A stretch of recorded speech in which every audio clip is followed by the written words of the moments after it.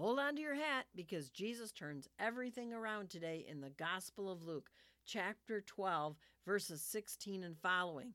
He talks about this parable of a rich fool, right? This guy has a great harvest, has more than he needs. He doesn't have the space for it.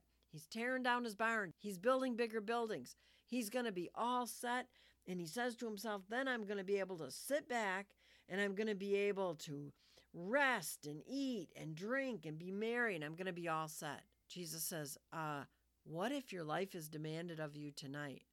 What's going to happen to all your belongings? That could happen.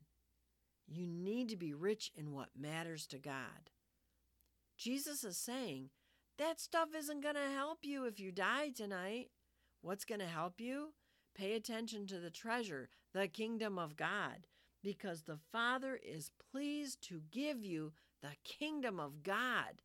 That's what you need. It's not bad to have stuff, but this man, the rich fool, was dependent on his stuff. He thought that the stuff was what he needed, right? He was overloaded with his harvest, and he didn't share it. Right? He's just going to store it and keep it all to himself. And God says, you're greater than the birds. I'm taking care of you, just like I'm taking care of them, and you're even better than them. So God says, don't worry about all this stuff, right? You can plan and prepare, and you can have some things that you need, but don't get so caught up in the idea that that's what is going to save you. I will give you the kingdom of God. I will give you the kingdom. That's what you need.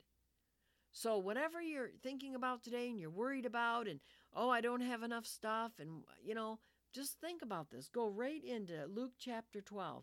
Take a look at what Jesus says about all of this. Thanks for listening. I'm Janet Cassidy, and I hope you have a blessed day in God's Word.